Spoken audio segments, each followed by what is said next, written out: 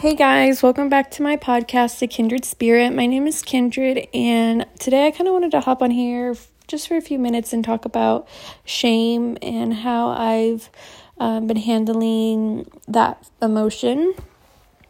When I initially started this podcast, I wanted to do weekly episodes, and that is my every intention. These last couple weeks I've been sick, and then I've had some life changes, so that's kind of why I've been absent, but thank you for joining me today for this episode about shame.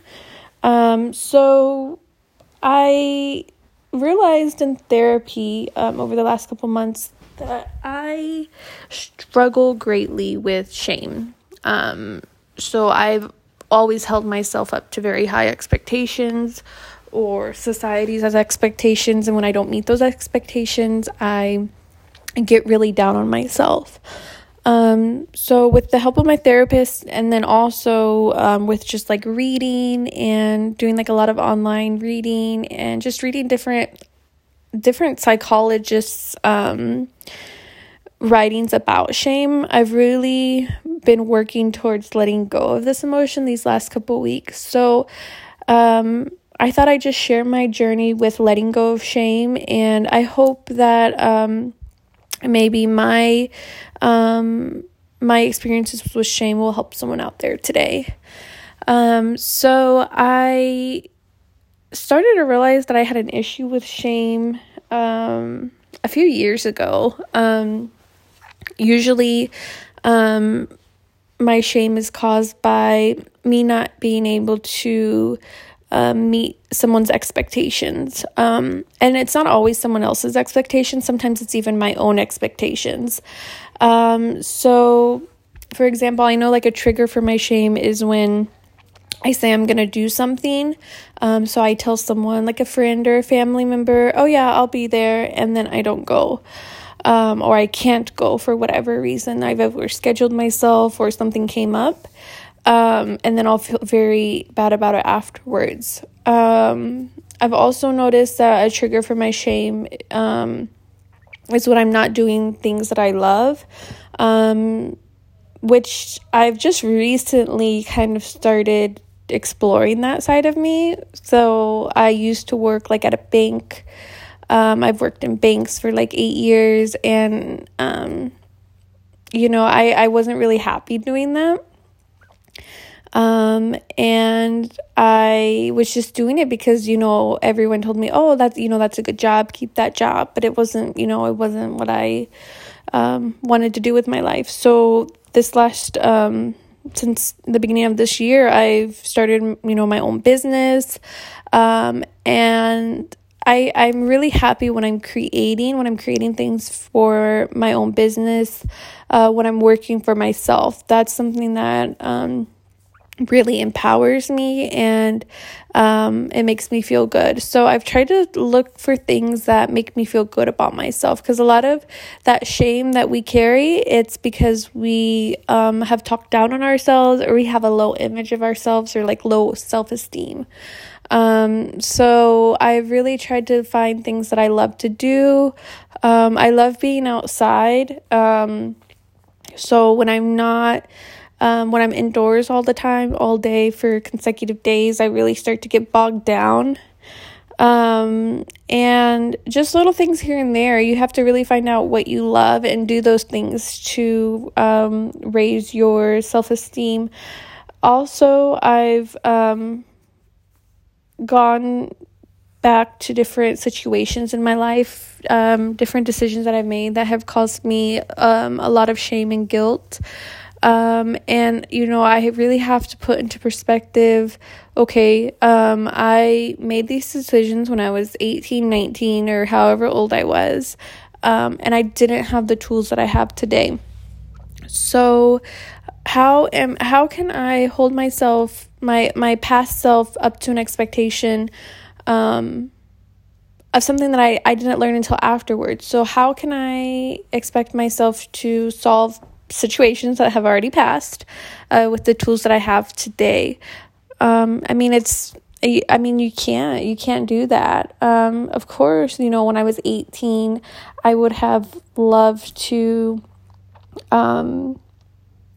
made different life choices. Especially with what I know today, and I know, how I struggled with choosing that path. But I can't change that. That's a part of my story, and that's what gives me grit.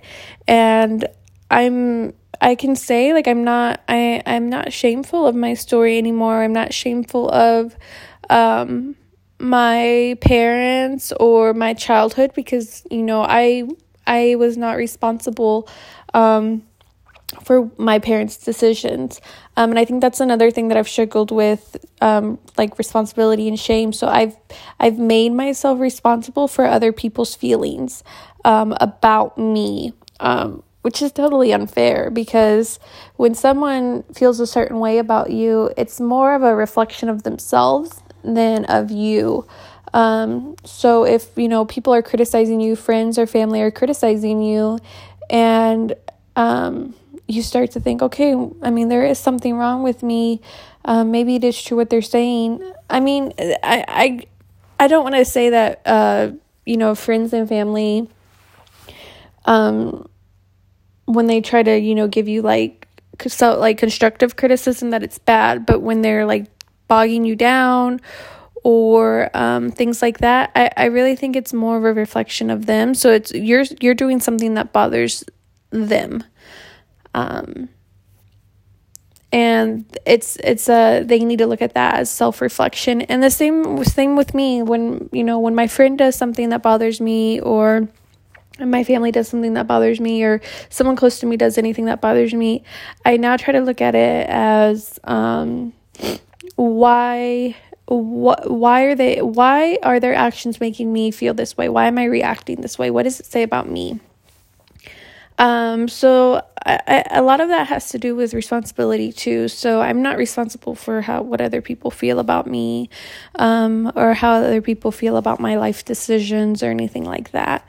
Also, I've really looked at, letting go of the shame. So a lot of things that have helped me let go of the shame is just to tell my story. So like this podcast for me has been really therapeutic, because, I talk about things that I've never talked about with anyone, and I don't really know if anyone listens to me.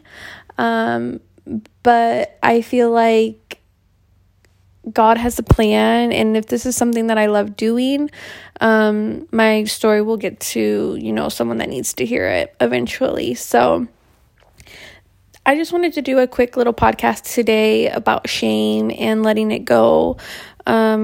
Later on, I want to go a bit more in depth with it, and open up a little bit more. I'm still learning, so I'm like new on this self-realization journey. So maybe one of my future podcasts, I'll talk about shame. In my future podcasts, I want to do podcasts with other people and kind of have dialogues. But I just wanted to hop on here real quick and make this one, since I've been absent for a few weeks. And I hope everyone is having a great day. Where I live, they are starting to reopen the state, which is kind of nice, because now we can start going out more, but it's kind of scary at the same time, because we still have this pandemic upon us without a vaccine. So I hope everyone is doing well in quarantine. It's, almost over, and I will talk to you guys next week. Thank you.